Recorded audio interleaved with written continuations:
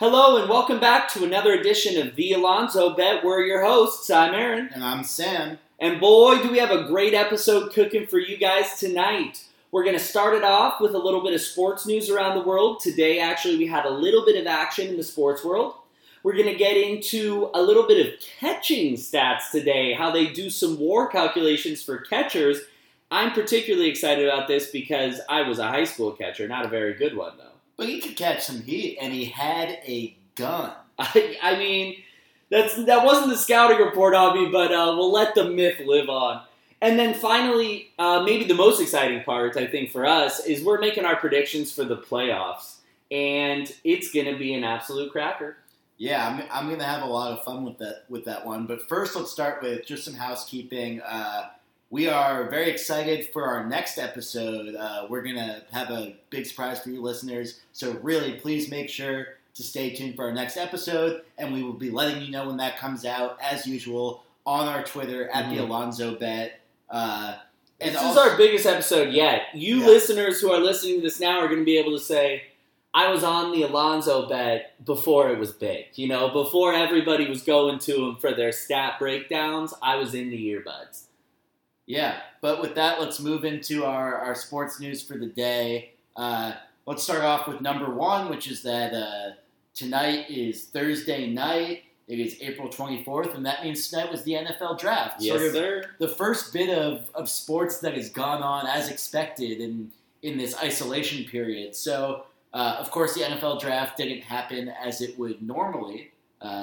It would be impossible in today's climate. Exactly. So it was supposed to be in Vegas, but instead the NFL Draft was conducted virtually. So, everyone on teams had ways to communicate with each other on Zoom. The picks were called in to Roger Goodell virtually, where he in a room would announce the pick. But, everybody's favorite guy to watch, by the way, Roger Goodell. That's what everyone loves about the NFL Draft. Yeah, I think actually basically what Goodell wanted was just no more boos of him. Yeah. So that's why they went to the virtual draft. This is secretly coordinated by NFL owners so that no one has to hate Roger Goodell anymore. Yeah, but, I was watching the broadcast tonight, and it was pretty seamless. Just as any other NFL draft, players drafted, they talk about the player, some notable ones to nobody's surprise. Joe Burrow went number one, the reigning Heisman Award winner, the reigning national champion, just a boss. Yeah. And I'll point out that neither Aaron and I are very big college football fans, so we don't know a lot of college football prospects before they come in. Sure.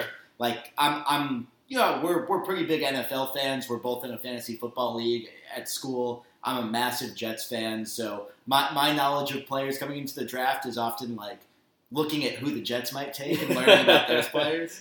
And my knowledge is just like a casual fandom, I would say. Like, I know some of these really great players, and maybe a couple guys I've seen make sick plays like throughout the year randomly on like an ESPN top play, or I'm just watching a game, and I'll get into those guys. But yeah, we're not experts by any means. But come on, I mean, we're living in a quarantine. This is big sports news. We gotta go with it. But a couple of notable other picks is that Tua Tagovailoa. Yeah. I think I got that right. Ended up going number 5 to the Dolphins. I mean, Tua's a guy, if you remember, before his injury was largely looked at as either going to be number 1 or number 2 overall pick, viewed sort of as an equal prospect with Burrow. But after he injured his hip, it was a pretty serious injury. His draft stock fell a little. Some people thought that he might even end up being the third quarterback taken, fall a little bit lower. But I really like this pick from the Dolphins. Like, from the little college football I've watched, like, Tua just seems to be an absolute stud. The way he can just make these insanely accurate throws down the field. And I just think when you're searching for a quarterback, as long as there's no like obvious like injury concerns and that he's not going to get better, which there's been no suggestion of from what I've seen, you just got to take the guy who has the best tape out there, I think. Yeah, and I think we've seen at Alabama, we've seen him be really, really dominant. I mean, he's been a part of some championship teams. He threw for almost 4,000 yards in 2018. So there's a ton of upside here. Injuries obviously a concern. And then, I guess, who did your Jets take, Sam? Because I didn't even see. The Jets ended up taking offensive tackle Mekhi Becton. So the Jets, for anyone who watched any Jets games last year, you know that their offensive line was an absolute disaster. They could not give the kid Sam Darnold any time to throw. The legend Sam Darnold. He is one of the greatest QB prospects in the league. He's going to show it to you guys next year because their new general manager, Joe Douglas, has committed to revamping this offensive line, protecting their young stud. And what they got in Mekhi Becton is a 6'7", 365-pound monster who will maul defensive ends who come after him, who will just move defensive tackles in the run game, open up huge holes for Le'Veon Bell. And I talked about how massive this guy is, but he's also a freak athlete. He can run a 5.1 4-yard dash. That is the fastest 4-yard dash for anyone that weighs as much as him ever. So I'm really excited about this pick. I think he's going to be a cornerstone of the Jets line for years to come. And I'm happy for you. You know, I think this is really great news for you. But I know what's going to happen next year is that by week 9, you'll be so sad watching the Jets. You'll do it every week, but you'll be so sad watching them every week. I don't want to see it for you anymore, Sam. All right. All right, so actually what's interesting here is I'm on Mekhi Becton's sports reference page, and, like, what even are stats for an offensive lineman? Yeah. Like, at least a defensive lineman, you have sacks and stuff. There's no way to quantify some of these guys. I mean, I guess it's like how many times they mess up. But again, you know, football, that's why football analytics are so hard. It's very hard to quantify the impact of every single player on the field on any given play because it's all so interconnected. Exactly. But with that, let's move to some other football news, and that is that Rob Gronkowski has come out of retirement and been traded to the Tampa Bay Buccaneers to play with his old pal Tom Brady. This is crazy. This is just like, the trade is weird too, right? Like, yes, the Bucs get Gronkowski for a 4th-round pick. If you just told me that on the face, it would make sense. But then somehow the Bucs got the Patriots to throw in a 7th-round pick, and Sam doesn't think this is as much of a big deal as I do. But I just find it so weird that the Pats are obviously getting robbed here because his value is way higher than a 4th-round pick if he plays. But then they also just send a 7th-round pick because Gronkowski's just strong-arming him and telling him he won't play? But, I mean, like, they're getting robbed in the fact that they're not getting as much value as they would in a vacuum for Rob Gronkowski. But you have to realize that Gronkowski has all the leverage here. And basically he's saying, I'm only coming out of retirement to play with Tom Brady. So given that that's the case, what the Pats are basically getting is a 4th-round pick for nothing, for someone that wasn't even going to show up. But I guess I'm just kind of confused about the mechanics. If he's retired, how can the Pats trade him? Because if you could just retire and no longer be owned by the team you retired with, then anytime a player wanted to leave a team, they could just retire for a year and then go to a new team. So if you retire before the end of a contract, then that team needs to have the rights to you if you decide to come back. Yeah. Geez, weird situation, but hey, it'll be fun seeing old Tom and maybe the craziest sports personality we have right now. Yeah, and I think Tampa Bay is almost a perfect city to encapsulate Rob Gronkowski's essence. Well, you know, he's really going to be living more of that Miami lifestyle than that Tampa Bay lifestyle, but well, let's see what they do. It's an interesting team. You know, their defense was not bad last year, kind of upper middling, I would say. And obviously, you know, whatever Jameis did last year, that's not even a season. Most exciting player in football. But they do have a great receiving core, obviously. And let's see what this tight end does. And they grabbed another great offensive tackle in the draft, Tristan Wirfs, who I think for the Jets was sort of between Becton and Wirfs, and they're, you know, different people have different opinions on who is better. Both great offensive line prospects. The Bucs got Wirfs, going to be another piece of talent on that line to protect Brady. I mean, that offense, especially with Arians at the helm, like that guy just knows how to coach offense. Yeah, he does. One thing they're missing is a running game, but I think one thing that Arians and Tom Brady have both done so many times in their careers win without a running game, so I don't even blink at that. All right, so like we said, guys, we're getting some steam in the sports world right now. We're going to bring it to you because we're just excited to have some new and novel things to share. And another one up the docket, and this is right up Sam's alley here. I'm very excited for this is big news about A-Rod and J-Lo kind of organizing a bid to buy the Mets. Yeah, so for those who haven't really been following Mets news, The Mets which is like 95% of the U.S. population. The Mets have possibly the worst owners in MLB, which is the Wilpon family. Fred Wilpon and his son Jeff Wilpon sort of co-run the team. Jeff Wilpon is sort of a narcissistic young man who thinks he knows everything about baseball, but sort of just strong-arms every decision that happens in the organization, even though he's totally clueless. However, because they're very incompetent people, they lost tons of money in the Bernie Madoff scheme, and because of that, the Mets have been operating as a middle market team out of New York City for about a decade now. And as you'd expect with a couple of guys who got themselves in financial trouble, their financial trouble is worsening under coronavirus, and they're basically being forced to sell the team. Now, they had already agreed to another sale of the team a few months ago to a hedge fund manager named Steve Cohen. I think the show Billions is actually based on him. Loosely. Yeah. Loosely based Loosely based on him, but he would have actually become the richest owner in Major League Baseball if he bought the Mets. He gave an offer for $2.6 billion. An offer was accepted by the Wilpons, but then the Wilpons had some psychotic belief that after they sold the team, they would still be allowed to be making decisions on the team. So the deal broke through. And they literally turned down 2.6, which is probably above market value for the Mets, because they can't retain decision-making power for 5 years they wanted. It wasn't even just Well, actually, Steve Cohen was going to allow them to stay in control for 5 years. Jeff Wilpon wanted to continue to have power after that 5-year period. That was the deal breaker? I thought it was that he gave him the 5 years, and then Wilpon thought it was only going to be him, and Steve Cohen thought he should have some say in it as well. I think it was both of those things. It was that Steve Cohen sort of understood this period would be a transition period, while the Wilpons thought that Steve Cohen would sort of just give them money and then let them just continue to play. Keep it on layaway. Continue to have fun with the Mets for another 5 years. Oh my God. But the deal fell through because of this. But actually, the funny thing now is the Mets are basically being forced to sell because of financial troubles, and Steve Cohen is back in the picture. He might be the backer behind J-Lo and A-Rod, and he might be able to end up getting this team for less money than before without the 5-year transition period, just because these two men, Fred and Jeff Wilpon, are among the most incompetent people in the world. I was going to say, it would be the most fitting end to their tenure, because they are truly some of the most incompetent owners in the last 40 years, probably. They have just been absolutely brutal.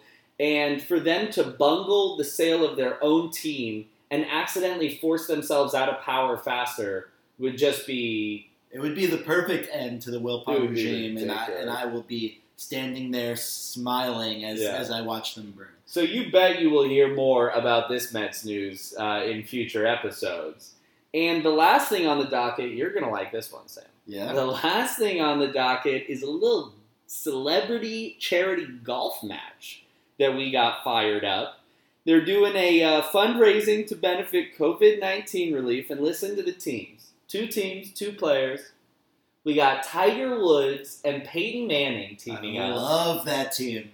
To play Phil Mickelson and Tom Brady. I know what team I'm rooting for. I'm a Tiger and Manning guy. I almost feel like, despite everything with Tiger, the Tiger and Peyton team is the fan favorite team. Those are the good people who everybody loves. And the Brady Mickelson team is kind of that villain team. You respect them. They're so good at what they do, but you never really found yourself rooting for them hard. Yeah, I think Phil was a bit of a sort of a victim to just not being Tiger. Yeah. Brady, was obviously part of this evil Patriots empire for so long, But Peyton's everyone loves Peyton. Mm-hmm.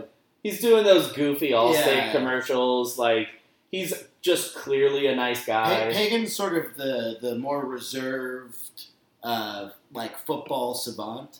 Whereas Brady comes off as sort of the more egomaniacal pretty boy. He's definitely an egomaniac. Yeah. There's no question about that. But either way, they're apparently both pretty decent golfers. We wish these were baseball players, because there are no better golfers than baseball players. Of course I know Tom Brady's a decent golfer. He golfs in an episode of Entourage. I'm sorry, I forgot all about that. But let's just ask it, Sam. Who do you got? Not knowing that much, because I don't know that much about how Tom Brady Well, I don't know the comparison between Tom and Peyton, but Tiger at this point in his career is a better golfer than Phil. But Phil just beat Tiger in that other match. Right. I don't know who's going to be taking this more seriously. One thing I know is Tiger and Phil love to gamble, so I'm sure they'll have some money. They'll have some side pots. But it's going to be a charity coronavirus event. It's going to be live on TNT. They haven't sort of finalized a date yet, but I know for sure I'm going to be watching that. It's going to be a ton of fun. Definitely. And for the record, I have Phil and Brady. I think they're going to take it way too seriously. That is a possibility, yeah. All right. And so that kind of brings us right into this week's Stat Corner. We got, as I mentioned at the top of the show, catcher framing coming to you today. And I just want to kind of preface this with an understanding of the catcher's position because I feel like they're the unsung hero of the baseball field. No one really cares about them. Most of the time, they're not very good hitters. Catchers in general are one of the worst, if not the worst, hitting position every year. Yeah. And it's not flashy. They got a helmet on the whole game. You can't see their face. But catchers control the entire game. They control steals. They call pitches. As we'll talk about extensively in a second, they catch pitches and decide whether they're balls or strikes far more often than they should, truly. They do defensive alignment in the field, and they're the overall general. They go out and calm a pitcher down if they're too excited. They control the tempo of the game. They're extremely important, and what we've seen in the last couple of years is that WAR's positional adjustment for both Fangraphs and Baseball Reference has started to take notice about more and more. I think the turn came kind of around 2010 for general consciousness about this. And what you see now is that no position accrues more WAR outside of their batting ability than a catcher. Yeah, and a lot of that has to do with recognizing the value of catcher framing, which is the stat we're going to talk about today. So basically what catcher framing is it's the recognition that how a catcher receives a pitch that's thrown to them. And I've heard a lot of people who are sort of catchers themselves say that they prefer to talk about catcher framing as catcher receiving. Mm-hmm. Sort of the act of receiving a pitch from someone as opposed to actively moving their glove to frame it. Right, because some people think of framing, they think of a catcher, maybe like an outside pitch, catching the ball, turning his hand in towards the plate so it looks like the ball's more there. And that can be a part of it, but what has become understood more and more, and this is, maybe a 10 to 20 year idea, is that that's not really getting anybody strikes. Yeah, that's not tricking umpires because they see the act of it being right. moved.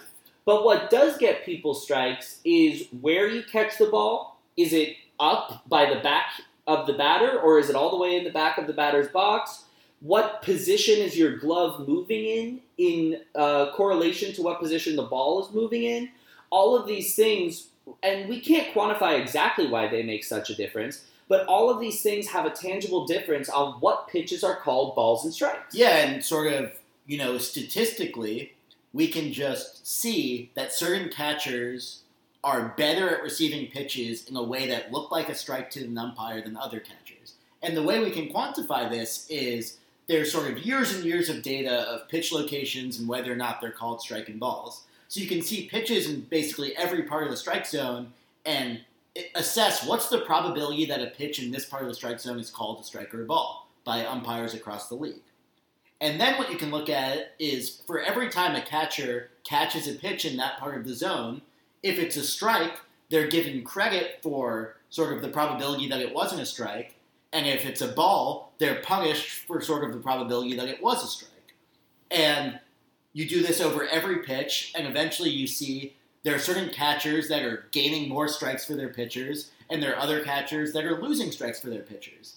And then you can sort of convert this into a value by looking at how valuable gaining a strike is actually worth. And what people have realized is that, on average, gaining a strike versus a ball is worth about 1/8 of a run. So that means for every 100 strikes you get versus a ball, that's worth about 12 runs for your team. But what's interesting is that to get that number, you might be wondering, how can you tell? And the answer is they look at counts, specific counts throughout a whole season, and they say the average run value produced in this count over a whole season of all batters is this number. And so when they tell you that adding a strike over a ball is giving you, around an eighth of a run, that's averaged over the addition of a strike to each count. And in some counts, it doesn't matter. You're only gaining 0.08 in runs by getting a strike on a 0-0 count.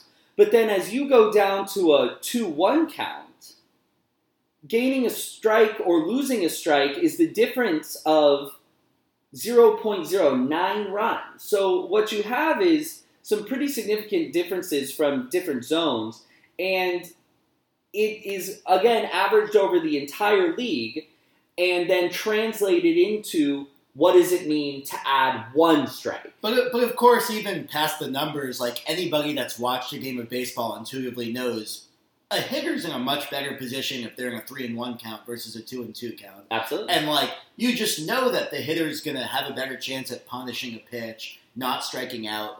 It's just that should be obvious to any even casual fan of baseball. So this is just a stat that's trying to actually put into numbers how much it's actually worth to go between these two states. And this is where we start to see that catchers are worth an absolute ton. So the number one catcher in framing this past year, and there are a few different calculations of framing. Fangraphs does one, Baseball Savant does one, Baseball Prospectus does one. So this one I'm giving you is the Baseball Savant one. But Austin Hedges led the league with 20 runs saved. And remember, we've talked about how on other podcasts about how about 10 runs equals a win. So that means Austin Hedges, just by his ability to receive pitches, gained his team about 2 wins last year. I mean, that's insane. Yeah. That's 2 wins above replacement. 2 wins above replacement is an average player last year. And that's before he went up to the plate. Yeah, so that's basically just from receiving pitches as a catcher. Austin Hedges was an above average player last year because he was 2 wins above average, not 2 wins above replacement. And you guys may or may not be surprised to know that in all-time framing, and again, this is heavily biased towards current catchers because it's when the stat was developed and it's when we actually can get good data. But you may not be surprised to see that Yadier Molina's in the 3 spot. The 1 and 2 spots could surprise you, but they really shouldn't. It's Russell Martin and Brian McCann, both guys who for a very, very long time were very good behind the plate. They have tapered off a bit at the end of their careers. And a guy who maybe in the past 4 or 5 years has been the best framer in the game is Yasmani Grandal. Yeah, and that's a big reason why on a prior podcast I referred to him as who I thought was the best catcher in the game, because not only is he bringing value with his bat, he's bringing so much value behind the plate with his framing. And he is number 5 on this list for the record. But this is a super interesting space as well. I'd say this is one of the most difficult aspects of the game to quantify and put into an advanced statistic. I think maybe more so than any individual statistic we've spoken about yet. However, what we see, just from the tools we do have to analyze this, is that it is maybe one of the most important effects of all the different types of fielding that we see on a baseball field. And there's actually a very interesting discussion around catcher framing, which is that the premise of catcher framing is that it's like the premise of basically a player is good at bending the rules of the game. And actually, as catcher framing has become more and more emphasized by teams, first of all, the best framers are not as good compared to the average framers as before. So when framing first came into view, the best framers were looking like something like 40 runs above average, whereas this year Austin Hedges is like 20 runs above average. Part of the reason for that is that the whole league's gotten better. Part of that is that teams emphasize it more, so just the whole league's gotten better at framing. But another reason for that is that as framing has sort of come into the mainstream, the Major League Baseball has started more rigorously grading its umpires at its ability to make calls. So with that, umpires are now getting more and more accurate, so the value of framing is actually decreasing a bit. So it's interesting, the more you emphasize on framing, the more you emphasize how important catcher framing is, sort of the less important it becomes. Yeah, a bit of a paradox there, and catcher framing, of course, is something that will become totally obsolete if we ever switch to robot umps. Yeah, that's absolutely true. Catchers will just become. I mean, they'll have to block still, I guess, but they'll basically just become fire hoses, just back there to throw. And I wonder if it'll end up making it harder to steal bases because catchers will care less about how they receive it. Absolutely, being in a position to receive it sort of in a measured way, and just drives, steals up. I mean, this Rob Manfred, or don't even get me started again. The unintended consequences and the avalanche of bad decisions that this guy seems to be on a path of making. We could be watching a totally different ball game in 10 years. I will say, I would expect myself to want a robot ump, just in view of my personality or something.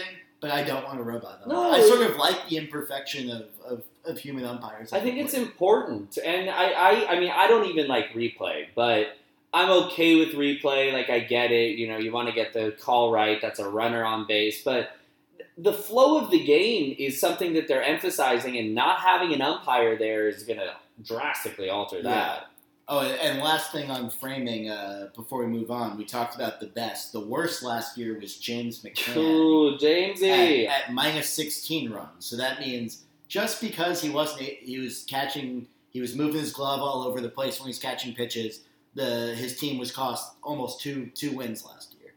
So, framing, the moral of the story is framing is a very important skill that can really drive up the defensive value of a catcher. Now, there are other parts of being a catcher that are maybe harder to quantify, sort of like the ability to call the game and manage a pitching staff. I think that's something that is always going to be pretty hard to quantify, and you're sort of going to have to go off of, how pitchers talk about their catchers and stuff. But, any attempt to try to quantify it and look at sort of maybe pitcher performance when they have a certain catcher versus a backup catcher, that could be interesting ways to try to quantify that. Yeah, and I think that at this point, you and I kind of have both seen that data, and it's way too noisy to really say anything. Yeah. But, there's just something to it sometimes. Clayton Kershaw wants to throw to a specific guy, or, I always remembered that in Arizona, Randy Johnson just threw to Robbie Hammock, and, that's just how it was. And, I don't know, sometimes there's a little bit of synergy there. But sometimes it's just in their heads. We got a bunch of superstitious guys playing a high level of sports. But we'll keep our eye on this space. We'll continue to bring you guys stats. And if there's a statistic that you want to hear about, make sure you reach out to us on our Twitter @TheAlonsoBet or shoot us an email, thealonsobet@gmail.com, and we will get to it in one of our future episodes.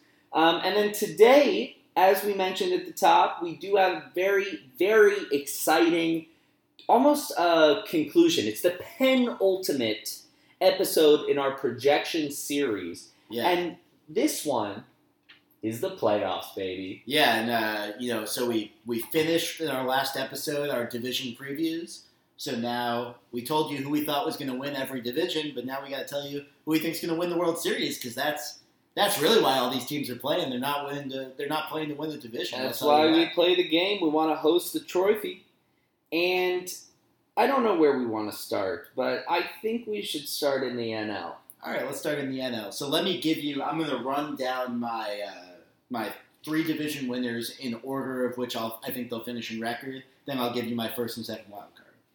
So I have my NL West winners, the Dodgers, as the number 1 seed. I have my NL East winners, the Mets, as the number 2 seed. I have my NL Central winners, the Cubs, as the number 3 seed. And then my first wild card is the Braves. And the second wild card is where I got a little saucy. It's the Padres. Oh, my God. Oh, you didn't even pick the Snakes second. Yeah, I picked the Snakes third, remember? All right, so in the National League, I have the Dodgers with the best record in the league. I got the Braves coming in next, and then I have the Cardinals, the winner of my NL Central, coming in with the third best record of the NL division winners. I think it'll be close between Braves and Cardinals, but the Braves got the edge. And then my first wild card, Don't at me, people. It's the D-backs, okay? The D-backs are the only ones playing in a division that they can beat the snot out of these teams. And I just think the Central and the East are too close to produce two teams with really, really high win totals. And then my second wild card, this one I agonized over, but I had to give it to the Brewers. They always sneak in. They find a way. And I think they'll do it again this year if they get the opportunity. So we both left the reigning World Series champions out of the playoffs this year. Yeah. Wow. But that's because they're not that good. So I actually was going to put the Nats as my second wild card, but then I just thought that, I don't see how, with the Phillies also being pretty good, the NL East is able to produce 3 playoff teams. So basically... Well, but we've seen it in the past. Yeah, we've seen it in the past, but usually it's when, the other 2 teams are not so Are just good. absolute trash. But, it definitely could happen because, I could see a lot of teams hovering around 500 in this second NL wild card, and it's just going to take, a hot last 2 weeks to make it, which is basically what the Brewers did last year. And, yeah, I could easily see the Nats doing that, and I do feel bad about leaving them off a little bit. I'm kind of big on them.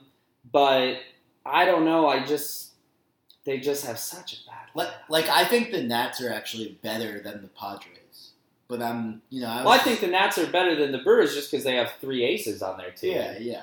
But they're kind of a nightmare, and I don't think the bullpen is there. We'll see. Yeah, we'll see. Obviously the Nats could win the wild card. They could even win the division. But.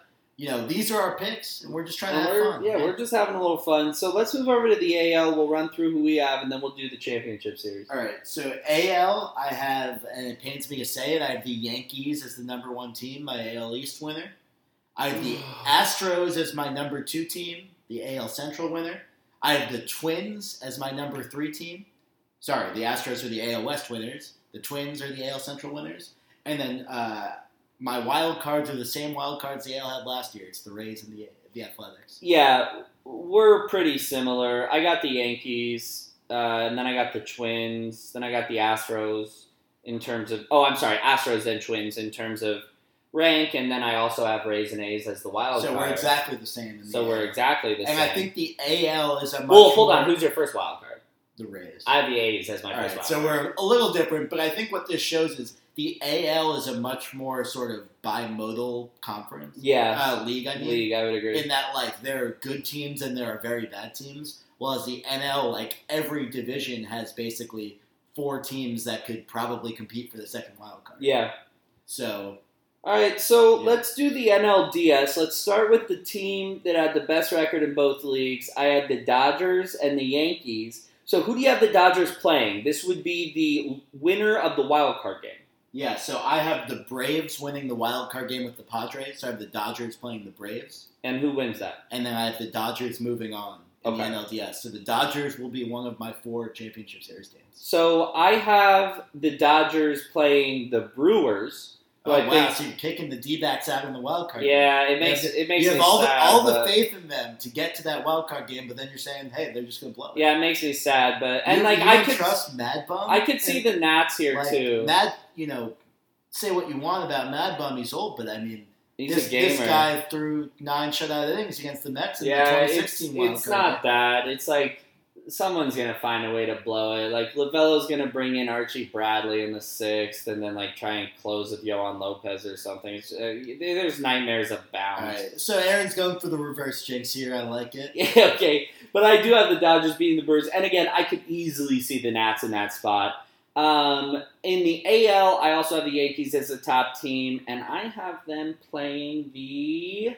Tampa Bay Rays. I also have them playing the Tampa Bay Rays, which would really suck for the A's to lose 2 straight wildcard games to the Tampa Bay Rays. Yeah, super brutal. But, this would then be an AL East showdown. Mm-hmm. And again, it pains me to say it, but I think the Yankees are very good, and I have them coming out on top. As do I. I mean, writing Yankees over on my paper or a Yankees win is just, But it's hard to vote against them. They're a good team. Yeah, they're so good. So then let's go to the other AL matchup. That's Twins and Astros. So this is where I went with a little upset. I had the Twins pulling out against the Astros. You son of a bitch! This is my cheeky pick too. I got the same one. I think we both talked about it on our AL Central podcast, just how much we like sort of the borderline moves the Twins were making to really put themselves as a team that can compete in the playoffs. I love the Rich Hill signing there, and like the lineup super deep. The Astros got to pay for what they did. I think they're not going to get out of this division series. Nobody wants to see it happen. The Twins are going to have everyone outside of Houston rooting for them, and I think the Twins pull it out. So this is like super gut feeling for me. But, I think the Astros get over the distractions enough during the season, but I think it really starts to wear on them in the playoffs. And a team like this has to come back down to earth eventually. They've just been ungodly for so long, and I think this year's kind of the perfect storm. They have so much talent. They will still be a force. This will go all 5 games. But I think the Twins find a way. In the NL, what do you have? So I have the Mets-Cubs series. Yeah. And a little rematch, huh? A little rematch of the Mets 2015 sweep, which I was actually in Chicago for, folks, because that's where I went to college. My roommate was a big Cubs fan and it was a bit tense in the household during that series, but there's nothing really for him to be tense about because the Cubs were never in the series. I can testify if you're rooting against the Mets, you better watch your step in this house. Yeah, but I have the Mets pulling this out. Oh my God! I think the Mets are a team that would be built well for the playoffs. They have a bunch of guys that can just come through in big spots. They have the best pitcher in baseball who's just going to guarantee you 2 wins in a series. Oh, my God. And, Jacob deGrom needs to be back in the playoffs because in 2015, he just absolutely dealt when he was there. Yeah, I mean, he'll be nasty. And, so I've got the Mets as my second NLCS team. Okay, so I have an actually plausible outcome here for mine. I have the Braves beating the Cardinals, little rematch of last year, but I think both of those teams just still got it. I think if there's one I'm worried about, it's maybe the Cards. But again, I don't even have them moving on here because I'm worried about them in the first place. So Brewers and Cardinals both getting toasted in the first in the first series of the NL playoffs for me. Dodgers and Braves moving on. Sam has Dodgers Mets moving on. Yep, and you'll be happy. I put the Dodgers in the World Series. Okay. The Dodgers are, I think clearly the best team in the National League, and they got even better with Mookie Betts. Obviously, all of these years of the Dodgers failing in the playoffs, year after year, winning the NL West and not winning the World Series, until eventually they made back-to-back World Series and they lost both of those. I think the Dodgers are going to get to another World Series. They're by far the best team. They're deep. They're just incredible. They're so good. And they will be the NL representative in the World Series. All right, so just a quick recap. I have Dodgers, Braves, Yankees, Twins. Sam has Dodgers, Mets, Yankees, Twins in the championship series. Sam has already let us know he has the Dodgers beating the Mets. This is a good time for me to let you all know that I have the Dodgers beating the Braves. So we both have the Los Angeles Dodgers in the World Series. And the reason for that is because we know how to read. They have extremely good players on their team. And I think, they're far and away the best team in the National League. Yeah. I don't even think it's really... And this is not to say that, you should... the Dodgers will definitely be in the World Series for the National League. The playoffs are largely... they're a crapshoot. Are largely a crapshoot, a random team. Any team in the playoffs could beat any other team in the playoffs in a given series. Yeah. This is just to say that the Dodgers are clearly far and away the best team in the National League. So the team of National League teams, the team most likely to end up in the World Series has got to be the Dodgers. Yeah. And, when that happens, it always ends up being someone else. But if we're betting men, which we are, we'll take the Dodgers. In the ALCS, it's like eating glass to say this. But I have the Yankees beating the Twins. I don't ever want to say that again. I'm not quite as noble as you. I went with the Twins. Yeah, good for you. You. I just really like everything the Twins did this offseason, and I sort of wanted to give them that reward for just, going for it with the pieces they have, and they just have a lineup that could mash. If they get hot in the series, they can beat the Yankees, and, I think they have pitchers, too, that can sort of can be good playoff pitchers in that they can give you 5 good innings and then get to those bullpen arms. And, I just think the Twins, finally have that team that can break through against the Yankees. They've lost to the Yankees so many times over the last 20 years in the playoffs. Yeah. And they're finally going to break through. Look, at first I was like, oh, thank God you picked the Twins so that, we both don't have the Yankees in the World Series. But now I'm upset because you're making me defend the Yankees, which is the last thing I want to do. I don't think any good team benefits as much from this COVID-related layoff in baseball than the Yankees. They have a chance to get Gary Sanchez 100%. They have a chance to get Andujar 100% and acquainted with a different position. They have a chance to get all of their outfielders back. They could get Giancarlo and Judge, and if it goes deep enough, they could even get Hicks back, but that would be no season played this year.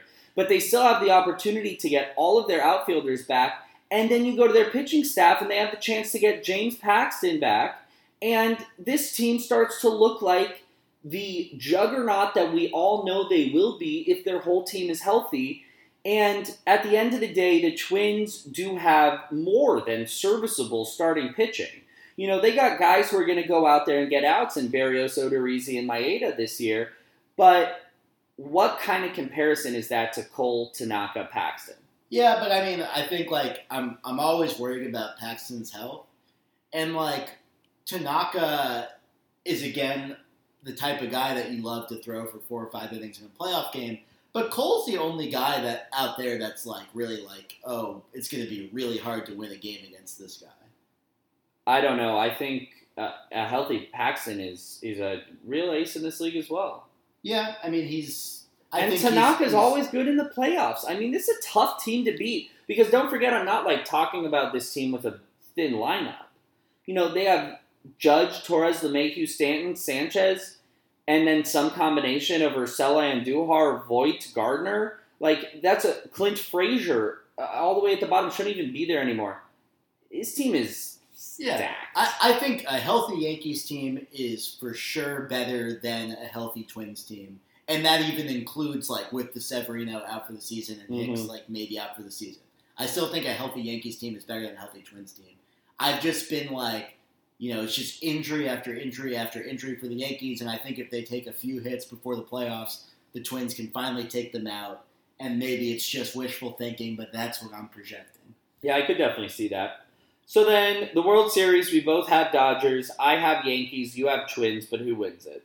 I have the Dodgers finally taking home their first World Series title since 1988, I believe. Yeah, 1988, because that's the year they beat the Mets. In the NLCS. Oh boy. So 1988 was their last World Series title, and after so many close calls over the last decade, I think they're finally going to get one. And I actually have the Dodgers as well. They've been fighting for so long. Sam, right on the nose there with the 88 number. This team, I think, just edges out every other team in the league. I think on paper they're the best. I think they're going to have the most drive to do it since they've been absolutely stymied at the gates of, eternal glory for the last couple of years. And this is the year they break through. Finally, I get to say they stomped the Yankees, and maybe letting them get so close and taking it away from those fans is worth it. Yeah, it's better for the Yankees to lose in the World Series than the ALCS for maximum pain inflicted. But this would be a really fun one. I know it would be a big cliche because you're LA versus New York. This is a tale as old as time. But there's a reason it's a classic. Massive fan bases all over the country for both of these teams. Oftentimes very good teams, and this year is no exception. In fact, it's probably a highlighted example of that phenomenon. And I would be glued to this. This would be absolutely riveting. You got Kershaw and Cole and Buehler and Paxton and Tanaka It's going to be an absolute delight. Great play in the outfield from both of these teams. But of course, as Sam and I both know, since we picked them, none of these three teams will be in the World Series. Of course There's no shot. There's absolutely no chance. But, one fun thing I think to do now is we've been sort of giving you our gambling over-under picks for all the divisions. Let's both give our favorite bet for a World Series winner, so what we think is the best value. And sort of for some, examples, the Dodgers are the favorites with plus 375 to win. So that means you'd have to bet $375 to win. Sorry, you'd have to bet, if you bet $100 on the Dodgers winning, you'd win $375. So what that puts them at is roughly, plus 400, which what the Yankees are, would put them at roughly 20% to be World Series champions. So both the Dodgers and Yankees are sort of viewed by betting odds as 20%. My favorite bet is the Twins at 18 to 1. So basically, if you bet, $1 on the Twins to win the World Series, you'd win $18. And given that I see them making the World Series, that's obviously a great value bet from my perspective. Yeah, I think that's a pretty good bet. They're a pretty good team this year. And for instance, comparing it to another bet, which is like the Braves are 12 to 1. Yeah, so I think the Twins have an easier sort of path to the World Series because they're definitely going to win their division. The Braves are going to see a harder fight from other teams in their division, and if you don't win your division for sure, then you're less likely to win the World Series because if you have to fight in a wild card game, that's just a 50-50 crapshoot. Yeah, I agree, and I actually think that that's a pretty good pick, Sam. But I'm going to go out here, and I'm kind of going to go out on a limb and say that I actually think the White Sox at 35 to 1 is my favorite bet. And yeah, it's a long shot bet. And looking at, it's only about twice as good as the Twins odds, or twice as much money as betting the Twins. And looking at that, I'd say the Twins probably have more than a 2 times better chance of winning the World Series than the White Sox. However, I do like it just as kind of like a pie-in-the-sky bet. Say, look, if any of these guys down here are going to do it, it's got to be the Sox. You like that more than the D-backs at 50 to 1? Yeah, I do. I do, because I think if you're looking at the White Sox, you're looking at a team that just has that talent and combustibility to explode in a short season this year. So you're looking for a team that sort of, while they might not have a better median outcome in the season, if everything really clicks, they'd have a chance. Exactly. I'm looking at the White Sox as a team who could burn really hot for not a long time, but maybe it's long enough to win the World Series. All they have to do in an 80-game season is basically play 45 games of great baseball, and as we saw with the Indians a couple years ago, that's more than doable. And something to make sure to think about in this shortened season, folks, is that there's a reason that the baseball season is 162 games long. Any team can get hot over 10 or 20 games, or even 30 or 40 games, and you might see some really weird standings results because baseball is a game where the difference between the best and worst teams is much closer on a game-to-game basis than other sports. So you can see weirder results over small sample sizes. And something they say about baseball is that any team can go out and win any game. And on its face, you're like, that's dumb because it's true in any sport. But it's kind of not. Last year's Ravens going to play the Dolphins, for example, or the Bengals even, for example. And Lakers or Golden State, great team, going to play the Bobcats or Hornets when they were really bad. These are games where, anyone can win, but not really. It's over 90% that the favorite's going to win, and that number is just impossible to realize in Major League Baseball. Right. You'll never ever see a matchup between two teams in Major League Baseball where one team wins 90% if you play enough games. I don't think it's possible. And so for that reason, I kind of thought the White Sox had that chance to just pop for a little bit. That's where I'd throw my hat if I were this is a bet I'd throw $5 on, $2 to $5 on, just see if I can make some quick money. Sort of like the bet we tried to make on Pete Alonso to lead lead the major leagues in home runs last year. Well, if you want to hear that low-key bet this year, you know what? Let's save it for the award show. I'll talk about individual players a little bit there, but I might have a surprise bet for you guys on the award show, which will be our next show, and again, is going to have some very exciting stuff on it. Yep. And we'll bring that to you then. But for now, this is us with our divisional preview and our playoff preview coming to a close. Next episode will be the final installment of our kind of projection and prediction series. It will be individual accolades, and so you're going to want to stay tuned for that. But this has been so much fun. When all this is over, our episodes will look a lot more like this time, even a little shorter than the hour-plus episodes we've had in the past. But we wanted to give you guys really in-depth content for every team, so no fans felt short-drifted. Exactly. And we will be kind of replacing this with some other fun segments. We'll have some guests on in the future. We'll play some fun games, and we'll bring you up to speed on some tools that exist in the baseball world that you can use on your own to analyze some more players. So signing off for tonight. Thanks for joining us. I'm Aaron. And I'm Sam. Thanks a lot.